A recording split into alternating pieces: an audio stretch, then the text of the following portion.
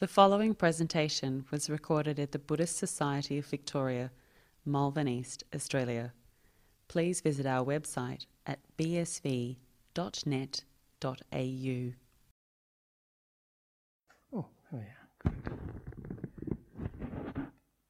Well, good evening and welcome to the Buddha Loka Buddha Centre, the Buddhist Society of Victoria, for a meditation evening together. So it's very nice to have this opportunity to meditate together. And I think most people find it very supportive, and it's quite different from when we meditate at home.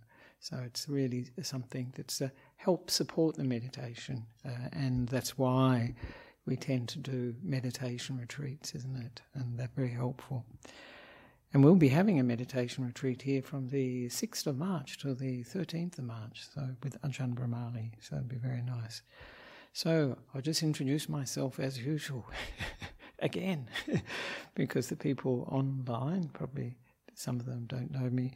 And my name is Ajahn Nissarano, and I'm an Australian Buddhist monk who ordained with Ajahn Brahm in Perth, in Western Australia, 23 years ago as a novice monk, now 22 years as a full monk. And for the last 13 and a half years, I have been living in Sri Lanka and visiting Australia regularly. So, and I'm also an old member of the BSV, though my membership has lapsed. I haven't received any notices because I was a member in the 1990s, so it was a while ago actually. So this evening I thought we could do an interesting, different sort of meditation this evening, and one that was suggested to me by the person who came for to offer the lunch dana, we call it lunch dana. And she said she found it very helpful when she was meditating to have noise around her. Do you find that? Noise around? And she said that sometimes in quieter environments she found that it was difficult for the mind to find peace. She thought there wasn't enough contrast between the outside and the inside. In other words, the outside was noisy and the inside wasn't so noisy. I don't think very, very noisy. So that was and she was asking about that. And I mentioned that we can use sound, or we can use listening as a meditation. And it's quite a good meditation, actually. It's have the object being the sound, but the activity is really the listening, just that awareness at the ears. And it can be quite a good meditation. Instead of using, say, the breath or the feet, the touch, and the breath, of course, is the touch sensation of the breath.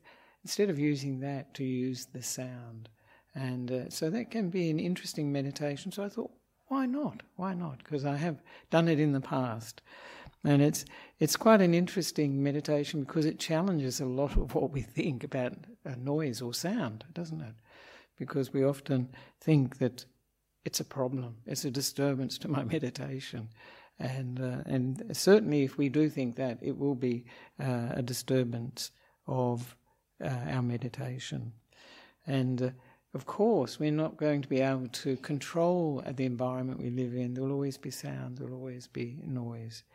And sometimes people think, wow, if you go into the forest, if you go away from the city, then, it'll be really quiet. But that's not true, actually, because I've lived in forests in Sri Lanka, and they can be quite noisy, actually. There's a lot of insects making noise, and sometimes the animals.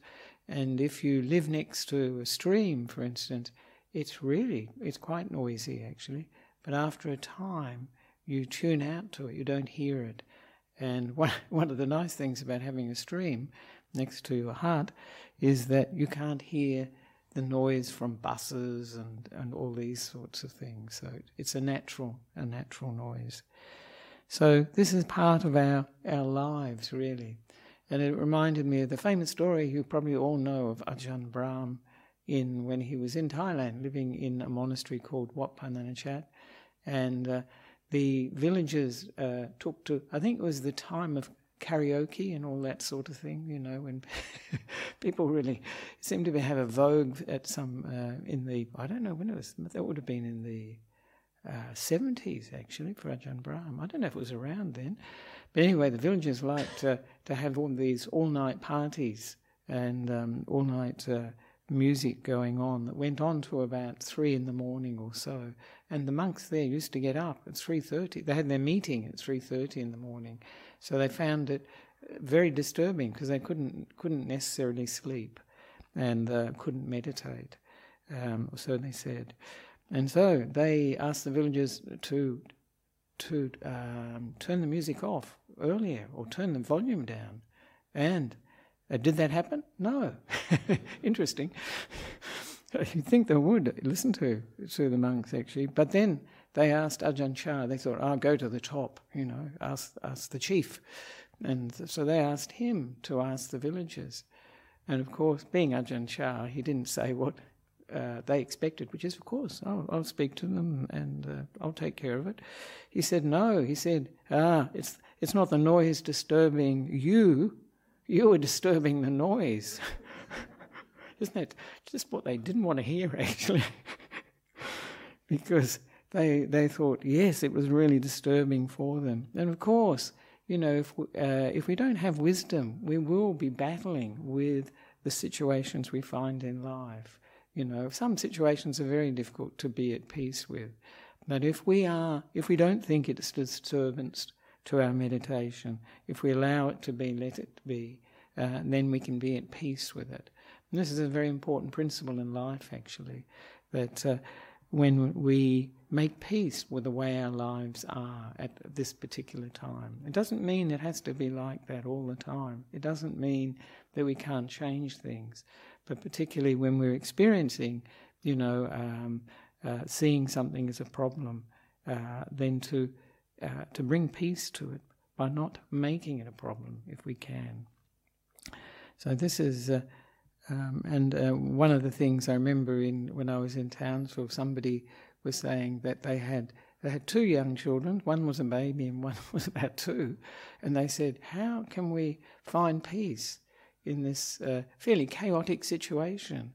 And I said, the only way you can find peace with this situation is to give yourself really to that situation, not making peace with just the children being the way they are, and not trying to find this ideal peace, because really that will always cause this tension for them.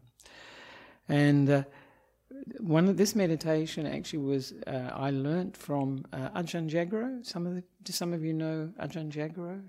He was very instrumental in helping set this centre up actually in the 1990s, 1993, somewhere around there.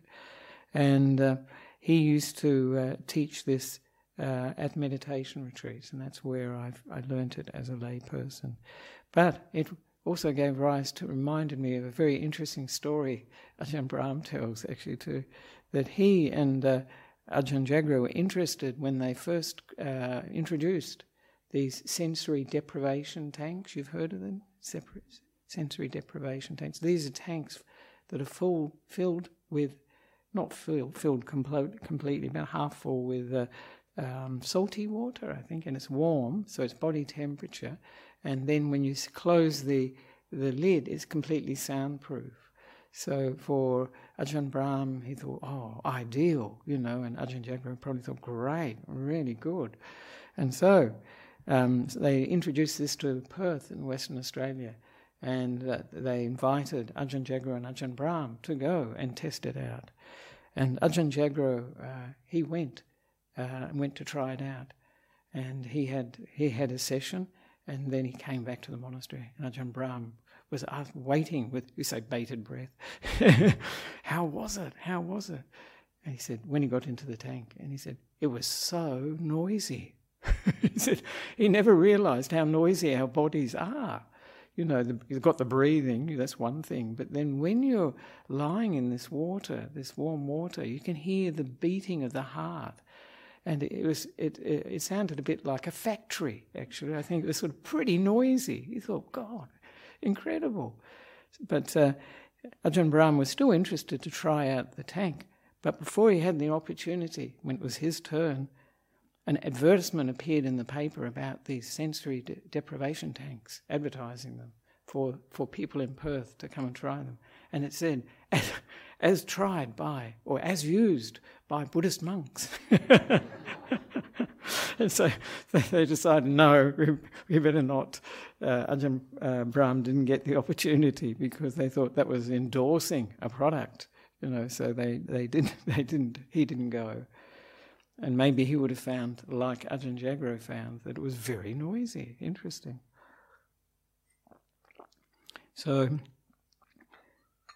it's an inescapable part of our lives, really, this noise we can experience. And some people, I know one man told me here that he has tinnitus, this tinnitus, the ringing in the ears, and this can be really tough, I think, for people. He said he couldn't sleep and all this sort of thing. So sound is part of our lives, actually. So if we can make peace with it, then our lives will be much more peaceful. Because, as Ajahn Chah mentions quite often, there is the peace of, samadhi, the mind becoming very peaceful in meditation, and there's the peace of wisdom.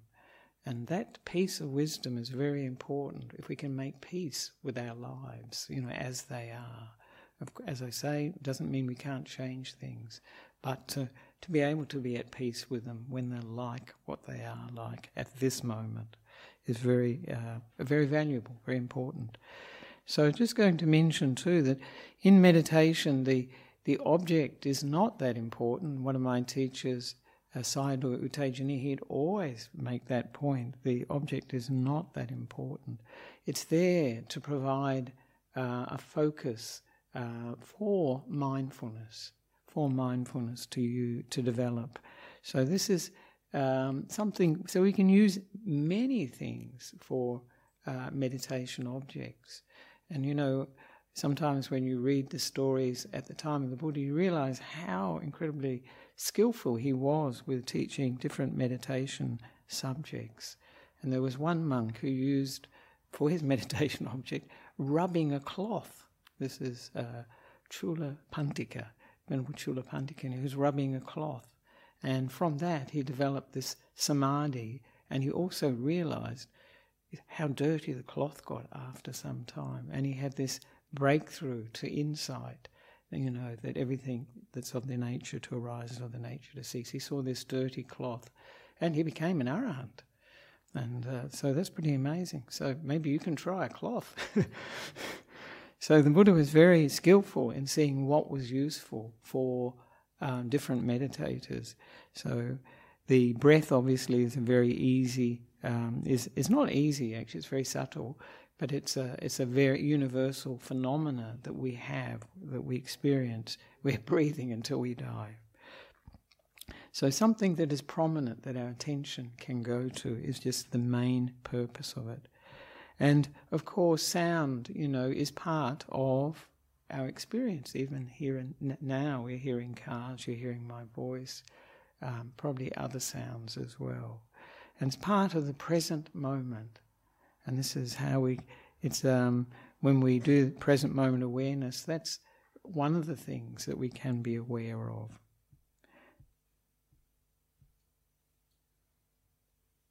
And we're using it as that sort of anchor in the present moment, so that we let go of the other senses, let go of all the other thinking, about the past and the future, and then we're using that for the anchor for our mind. But of course, with all the objects for mindfulness, when they have done their job, we can let go of them. So the breath, if the mind becomes very, very peaceful, often people find the breath disappears, and some people think it stopped, and they panic. Actually, I heard of one monk who told me he felt that too. He wasn't aware of the breath, so he thought it had stopped. At those times, people say, well, what can one be aware of apart from if you're panicking? Of course, that's what you're aware of at that moment. But of course, that you can be aware that there is no awareness of breath That can even be an object as well.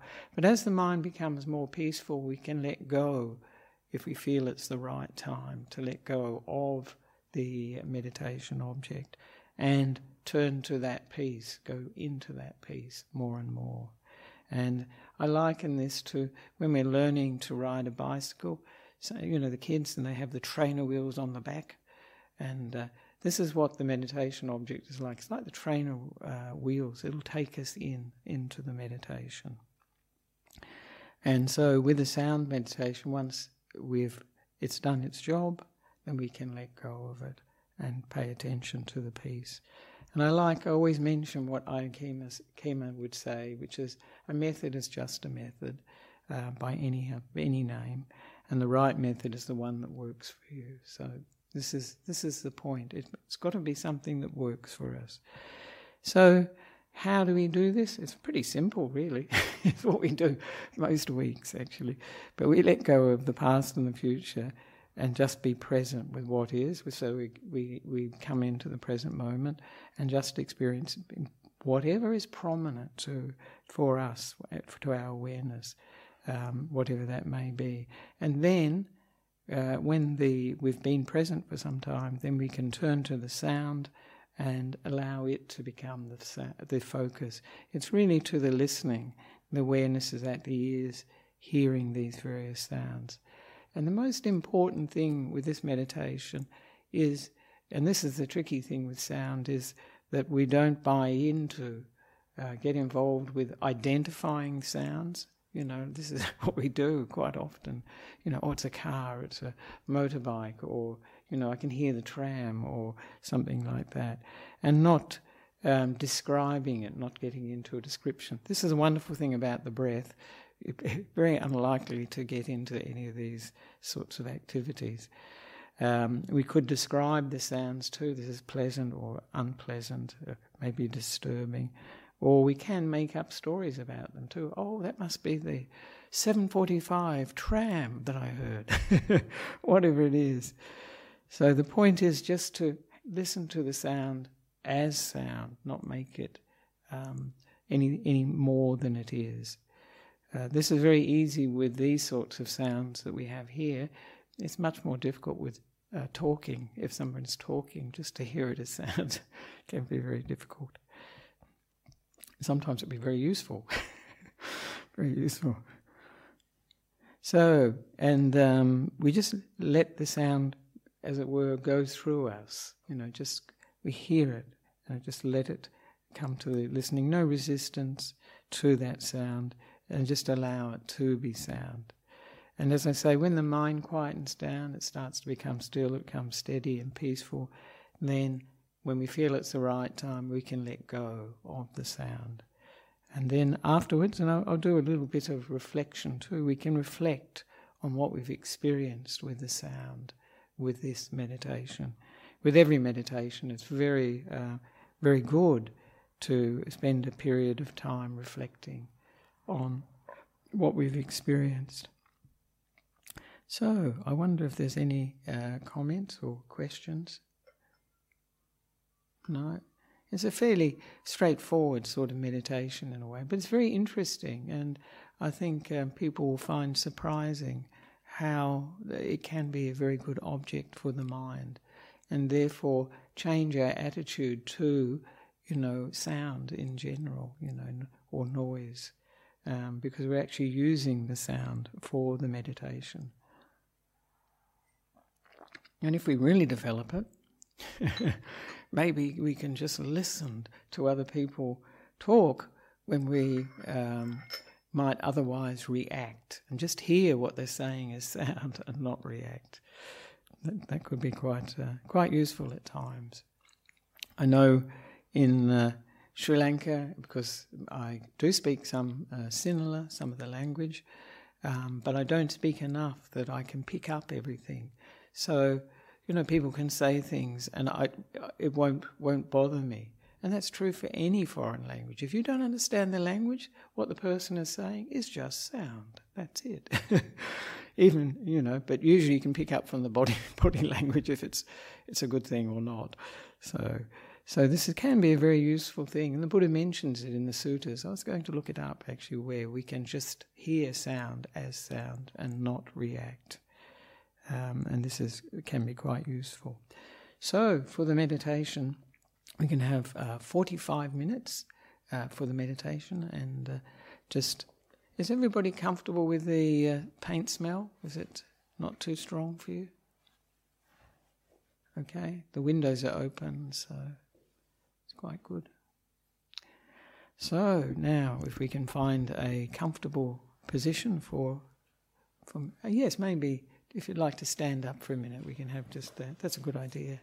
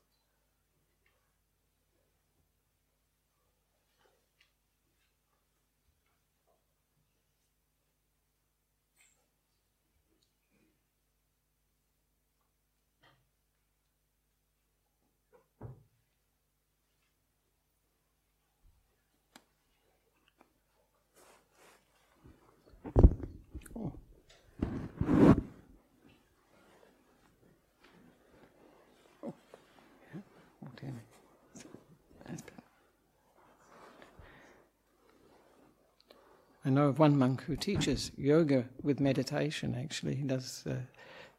He uses it in his retreats. You might know of him, Yogacara, Venerable Yogacara Rahula, American monk. Yeah, he wrote a really amazing biography, One Night Shelter. So now if we can find a comfortable position for the body and just paying attention to how the feet are, if they're on the floor, if you're sitting on a chair or sitting on a cushion, and adjusting the hips to make yourself feel comfortable. And if the back is somewhat straight but not rigid, not tense, we can feel what's balanced. And then the shoulders, how they are, if they're balanced over the body. And the arms, if they're hanging comfortably or resting comfortably, either with the hands on the lap or on the knees, whatever one finds comfortable and balanced. And then paying attention to the neck, how the neck is, and the head, just to see that it's balanced over the head, over the shoulders and the rest of the body. Some people find tucking the chin in quite useful. Just feeling what is the most comfortable position for the meditation.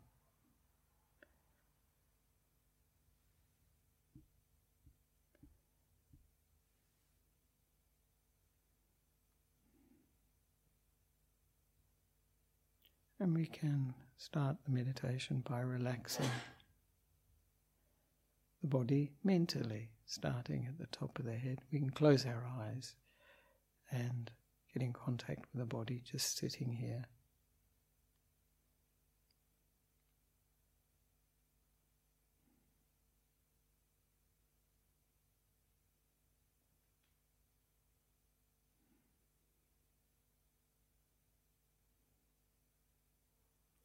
And now we can relax the body mentally, starting at the top of the head, being aware of the top of the head, the sides of the head, and the back of the head, and relaxing them, soothing them, giving this mental massage to the top of the head, sides and back.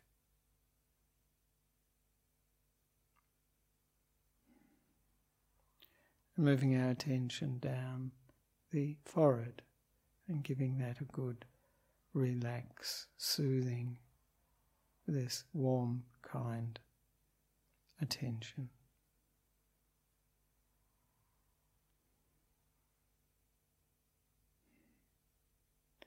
And then moving down to the eyes, all around the eyes, soothing, relaxing.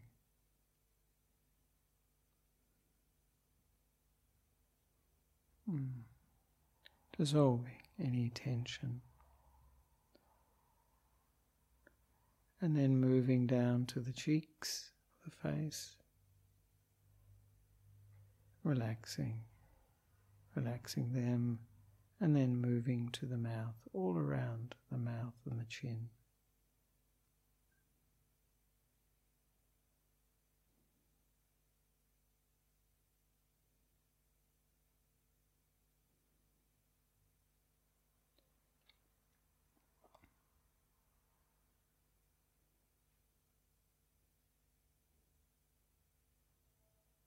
Relaxing the whole of the face and the top of the head, back of the head and sides of the head.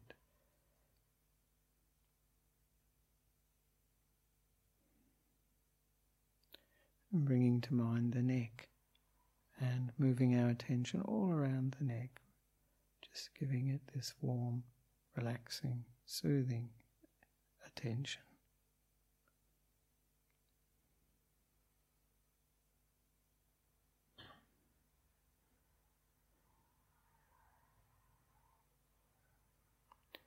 And then bringing to mind the right shoulder, starting at the neck and moving our attention along the right shoulder,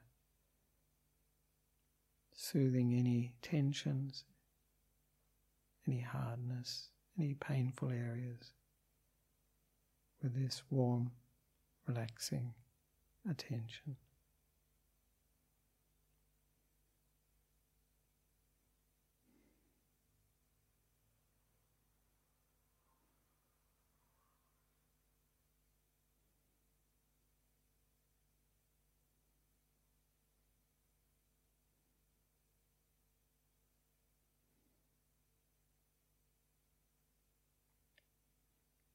And now becoming aware of the right arm, starting at the top of the right arm and moving our attention down the right arm, all around it, relaxing, soothing, with this warm, relaxing attention.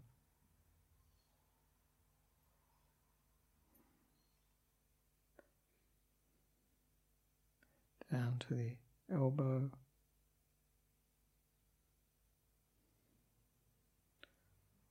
and down the lower right arm to the wrist, the hands and the fingers.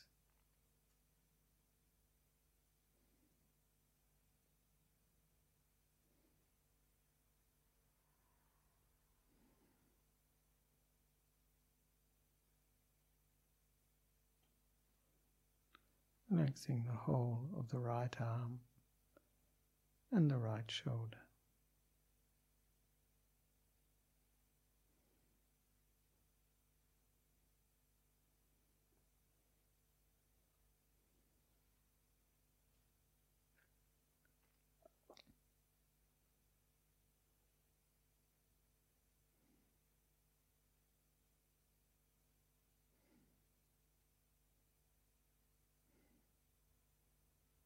Now bringing to mind the left shoulder, starting at the neck and moving our attention along the left shoulder, soothing it with this warm mental massage. Any areas that are tight, painful, tense.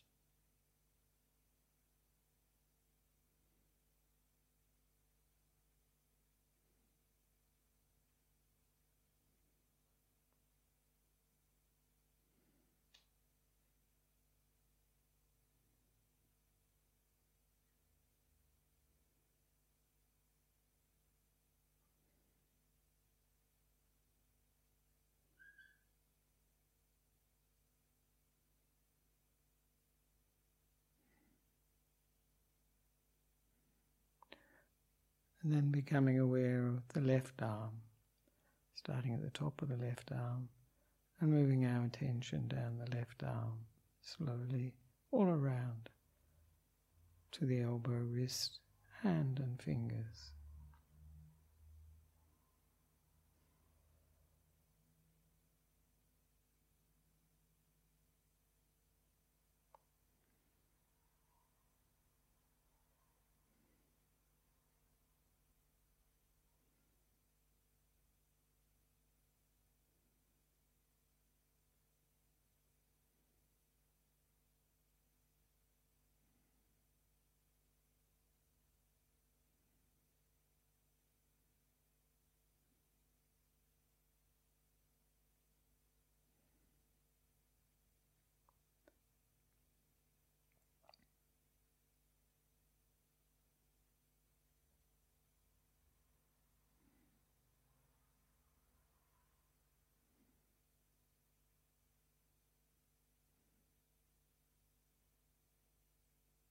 So relaxing the whole of the left arm and the left shoulder.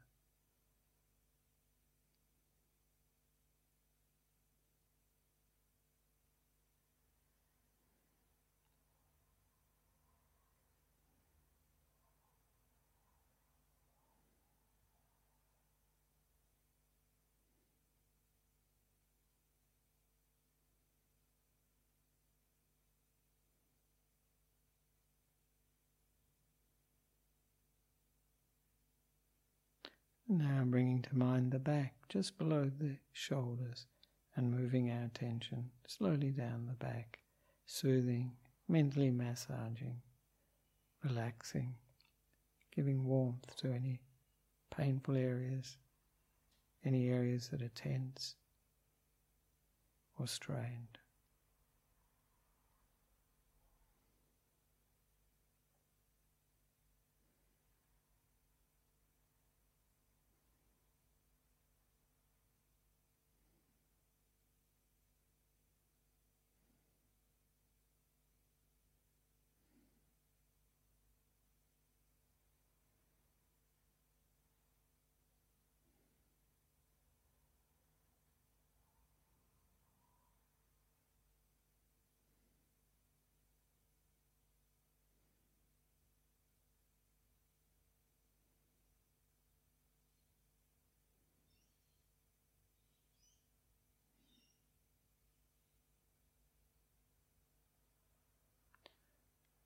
Relaxing the whole of the back, soothing it, making it comfortable as it can be.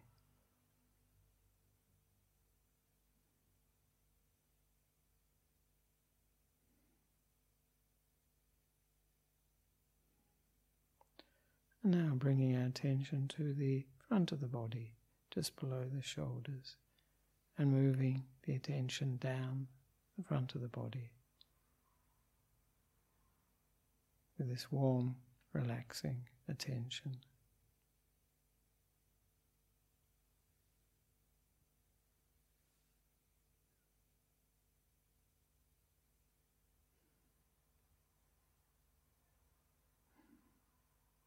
Down the chest, and then to the diaphragm area, just near the lungs. Relaxing, soothing. Then down to the stomach area.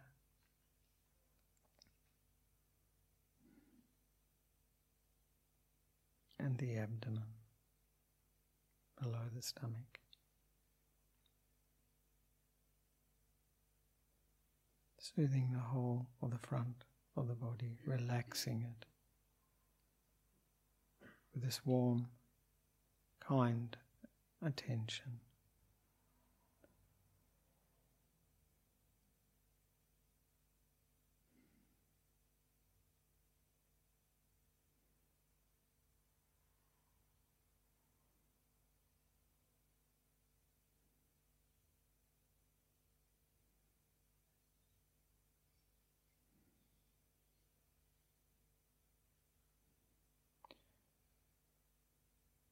Now bringing to mind the right leg, starting at the top of the right leg and moving the attention down the right leg, all around the right leg, starting at the top and moving down to the knee, ankle, to the foot and toes, slowly giving it a mental massage, giving it time, giving it kindness.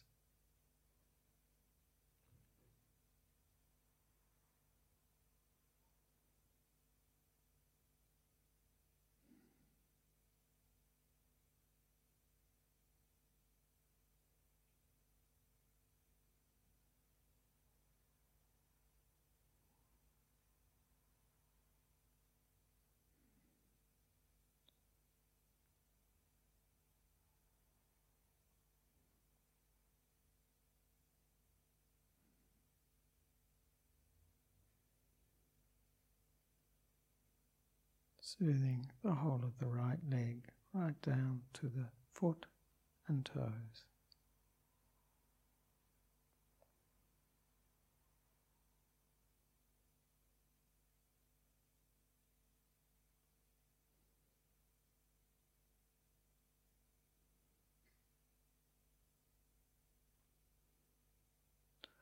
And we can bring to mind left leg, starting at the top of the left leg. And again, we can slowly move our attention down the left leg all around and include the knee, down the lower leg to the ankle, to the foot and the toes, with this mental massage, relaxing and soothing as we go.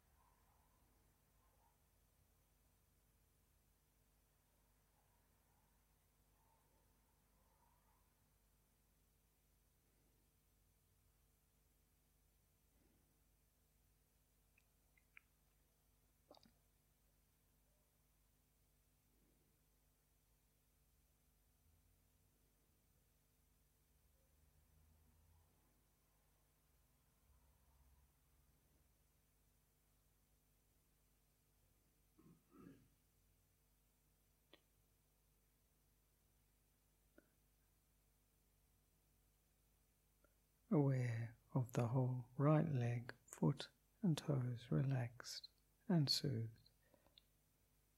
And now we can put it all back together again and just be with the whole body sitting here in the present moment. And leave the past and the future outside. As Ajahn has said evidently, the past is history and the future is a mystery. And so there's nothing we need to do now, just to be here in the present moment. Just happy to be here in the present moment. Nothing we need to do for now.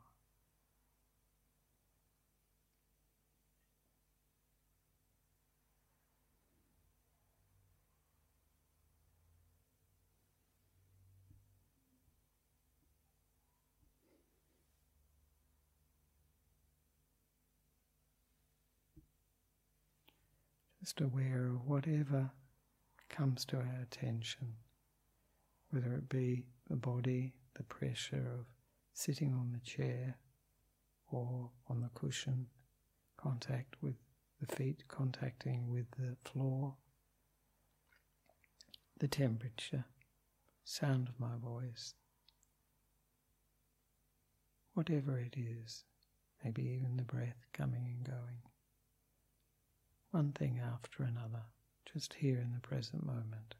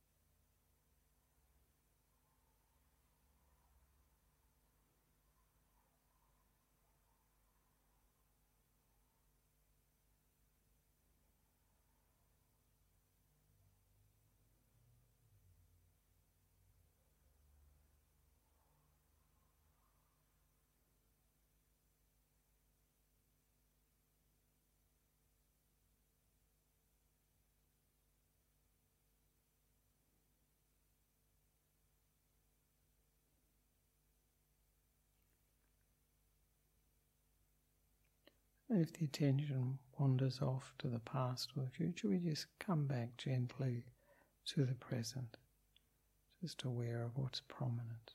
The lips touching, saliva in the mouth, the smell of the paint, whatever it is.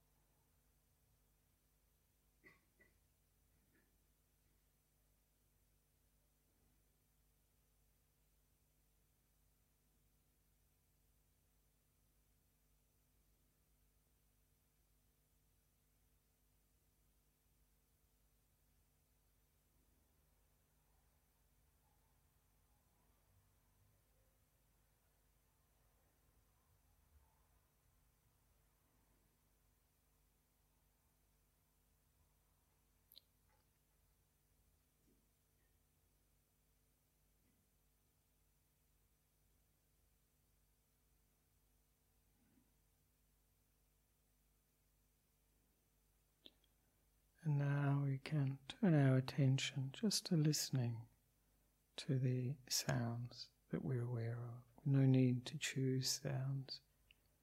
We're just listening. And there's no need for us to work out what the sound is or describe it.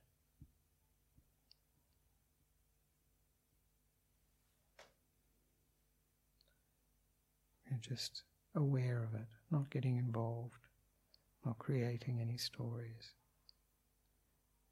not trying to get rid of it.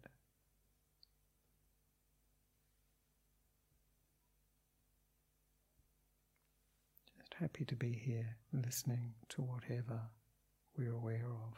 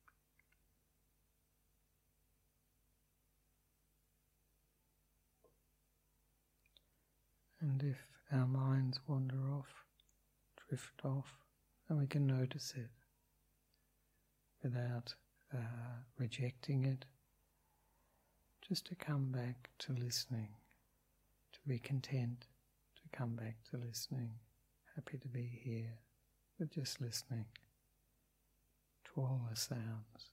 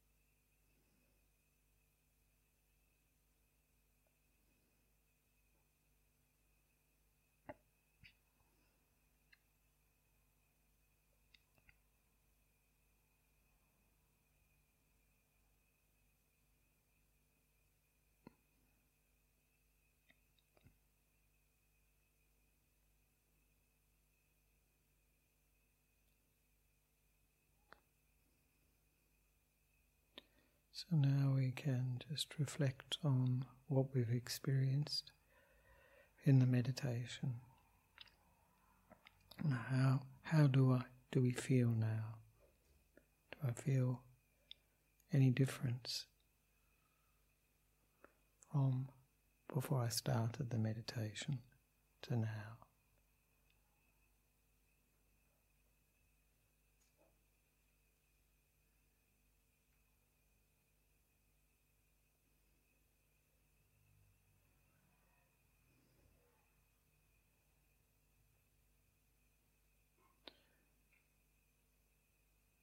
And did I find that sound was a problem?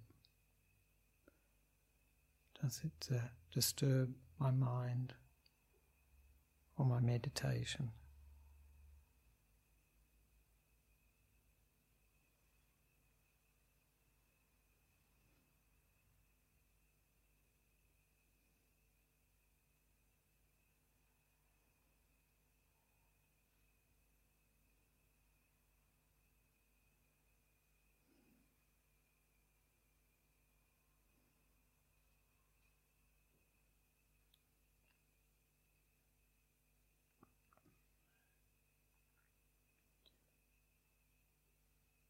And was I able to listen without getting involved,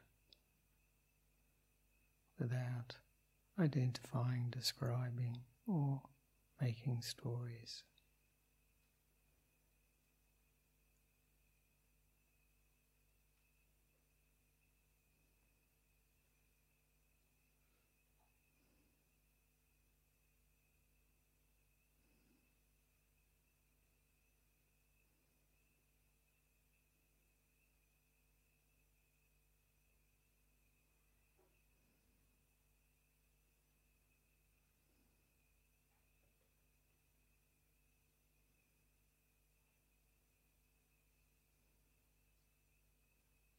Just reflecting, what is it within our minds that gets involved with things, gets involved with the sound?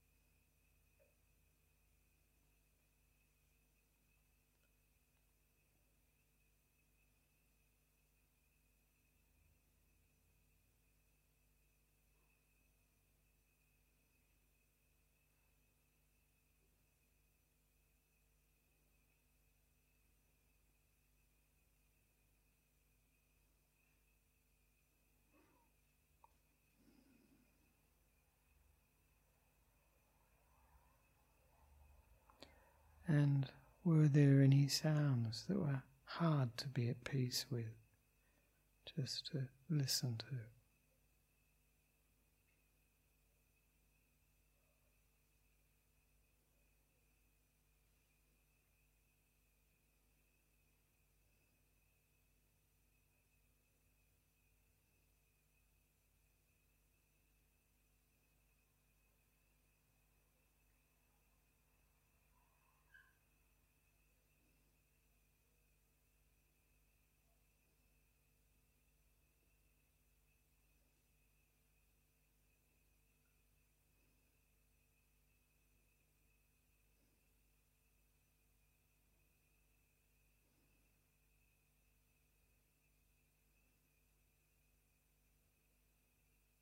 And do I feel more equanimous or balanced when I listen to sound? Can I accept it just as sound?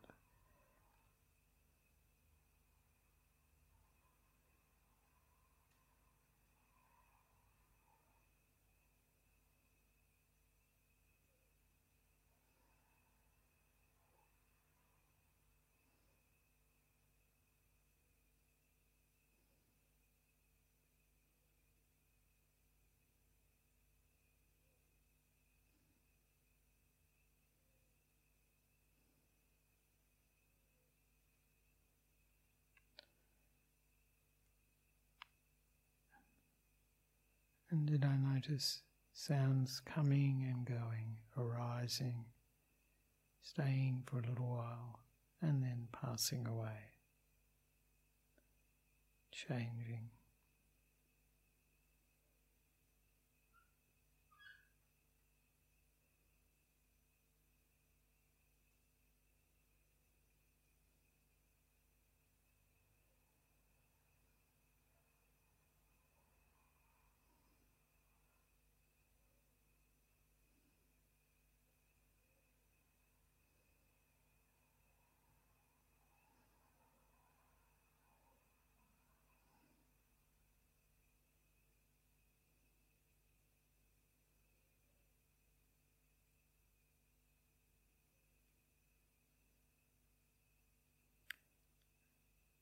And lastly, who is doing the listening?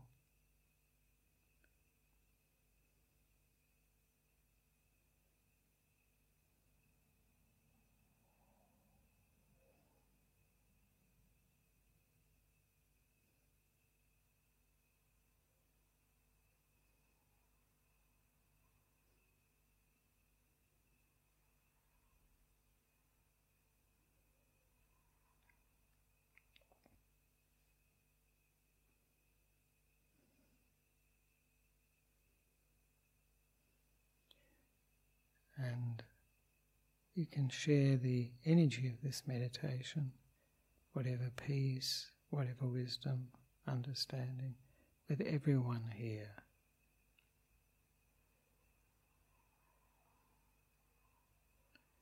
Wishing that they can come to peace, to acceptance with the difficult things in their lives.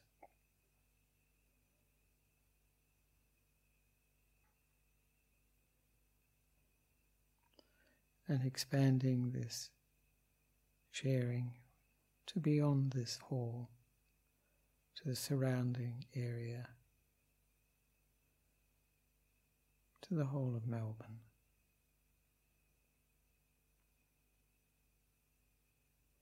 To the whole of Australia.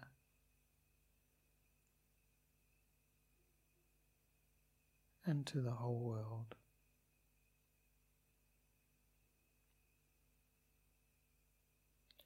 May beings develop that awareness that brings peace and wisdom to their lives.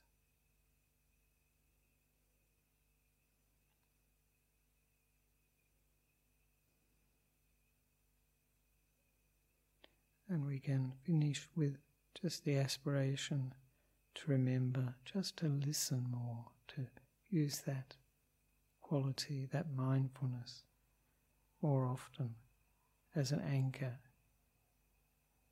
for our mindfulness in daily life, wherever we find ourselves.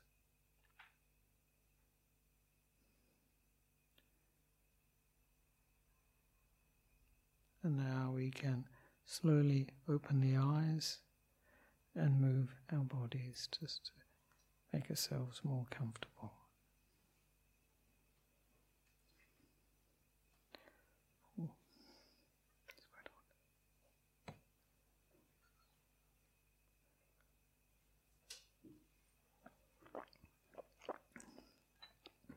Oh, that's good.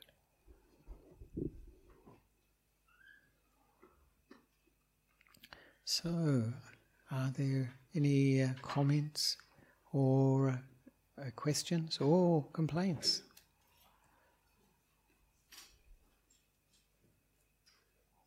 Oh, yes. When you were guiding Yes. earlier. Sorry, that way the people can hear Yeah. benefit from the answer. I was just thinking about Ajahn Sumedho's guidance when he talks about the sound of silence. Yes. I often find that quite useful. Yes. I'm not sure it is tinnitus, but it's sort of like a gentle humming around the ears. Yes. Yes, that can be. People can find that the sound of silence being something that they can use for a focus for their awareness, and that's good for mindfulness. I was going to mention the sound of silence actually, But I know Ajahn Brahm, he says silence has no sound. It's quite interesting. He says that. I said, all right. Yeah. But we do, have this, often people have this sort of humming in the ears. And it's quite interesting because I mentioned that man who has tinnitus, and that is a humming, but it's unpleasant for him because it's, very overwhelming. He can't turn it off. It's there all the time. And it's very loud for him. So it's interesting. But yes, the sound of silence at Ajahn Sumedho. Have other people tried that, the sound of silence? Yes. Do you find it useful? Yes. Well, I have, since reading Ajahn Sumedho's talking about it, I've noticed it quite often when I become mindful, just that's like a distant ringing in the ears that's just there. Yeah. If I'm quite still and present. Yeah, no, that's And I often use that as a meditation object. And is that in outside of meditation too, or just in daily life as well? In daily life as well. Sometimes if I'm just sort of quite mindful, I become aware of it. Yeah, that's good. I think these are all anchors, aren't they, for our awareness? So that's quite good. I think it's good. So I think sound of silence, if people find useful, I think good. As I said, the object's not that important, just the fact that we can use it as our reference point, to steady the mind. And it's very useful during the day to have those things that are reference points that we can, steady our attention with, come back to the present moment with, instead of being caught up with thinking or actions that we're doing. And there's always time during the day that we can, just reflect, use something like the sound of silence, or just listening to sound. Or just being aware of the body is a very good one. Some people use that as the object. Sometimes the breath, you can use the breath as the object during the day. Or I often use just the touch of the fingers. You can move that, and you can have that awareness of the fingers moving.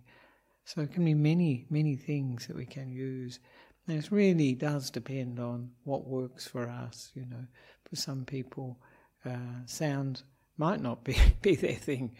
And certainly one thing that's very, very noticeable with the breath, it's very soothing and very calming to the mind.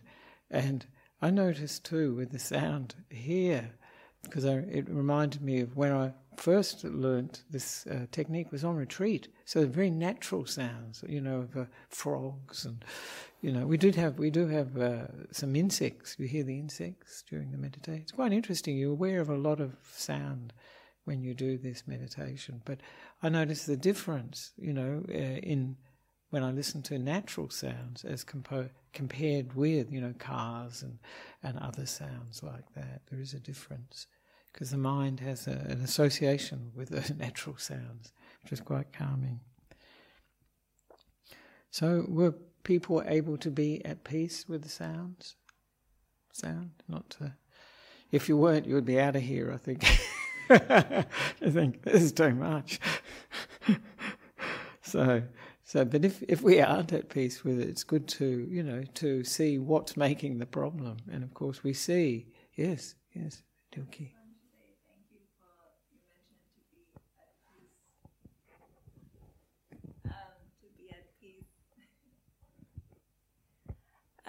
At the beginning you mentioned to accept things for the way it is.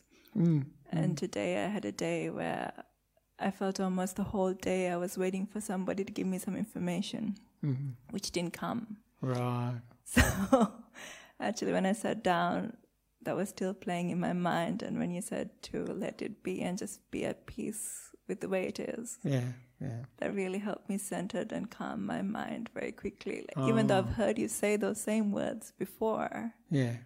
Just today. Yeah. You needed it. And it I struck think a chord. Yeah, it struck a chord. Oh, that's good. That's very good.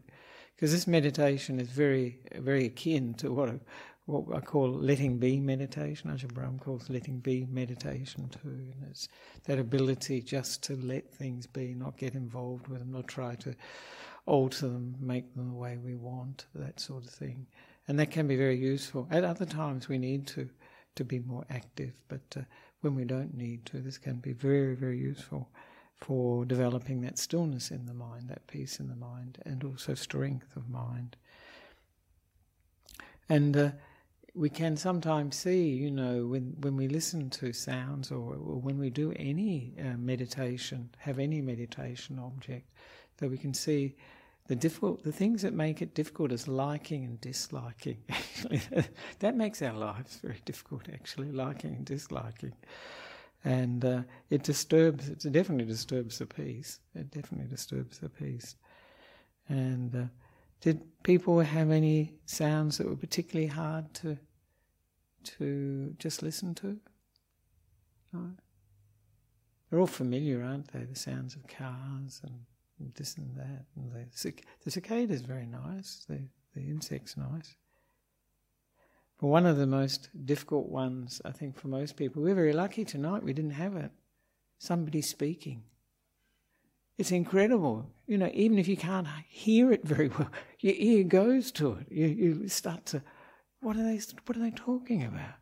Maybe it's thinking, are they talking about me? I don't think so. But it's very interesting that those sorts of human sounds we go to very, very easily, and especially speech. Speech is one of the most difficult ones to not to get interested in and wonder what are they talking about. And so that's it shows, it's probably a mechanism we use to protect ourselves too, just to be on the lookout for any dangers, any problems. But it also highlights what is very nice when you're in a natural environment, just the sounds, natural sounds, even though they may be noisy. The cicadas here, these insects making this noise, it's not really piercing, but I know in Thailand, and not so much in Sri Lanka, but in Thailand they can be like a siren. It's incredible. It's very strong, especially towards dusk, and they're really loud, incredible. So, but there is a big difference between natural sounds and human sounds made by people, so it can be another thing.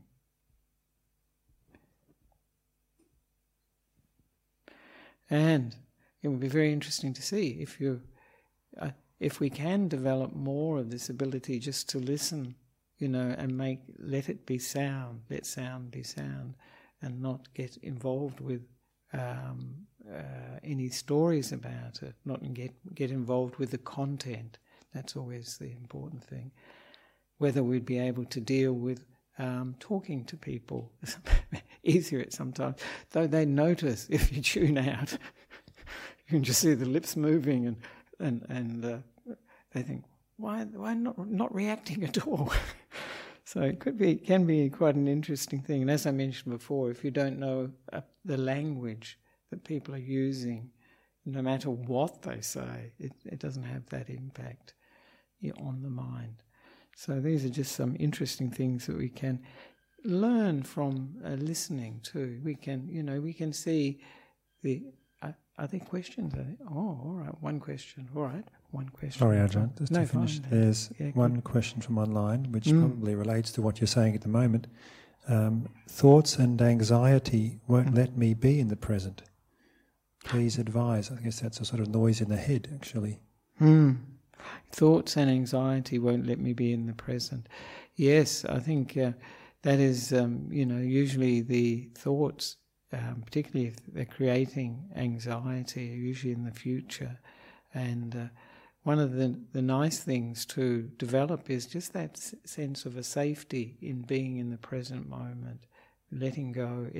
We have to be able to have that feeling of kindness, of safety in ourselves, in order to let go of the thinking and the anxiety. Because the anxiety is telling us we're not safe. We're not safe. And there's plenty to worry about. And even though we know we're in a safe environment, presumably this person's in a safe environment at home or wherever, there's feelings of fear, of insecurity are coming up. So the thing we need to do then is address that, and I call that the emotional first aid. So to have this sort of feeling of loving kindness for ourselves, soothing ourselves, You know, I was mentioning the theme really, though I didn't develop it very much, was happy to be here, content, you know, and that can work. But if we're feeling anxious, we need a little bit more than that. We need more like loving kindness. Because one of the things that the Buddha mentions in the Karaniya Metta Sutta, and we call it the Metta Sutta, Loving Kindness Sutta, is that feeling of safety, safe and glad, you know, and may you be happy. So, or may you be in ease, we use here.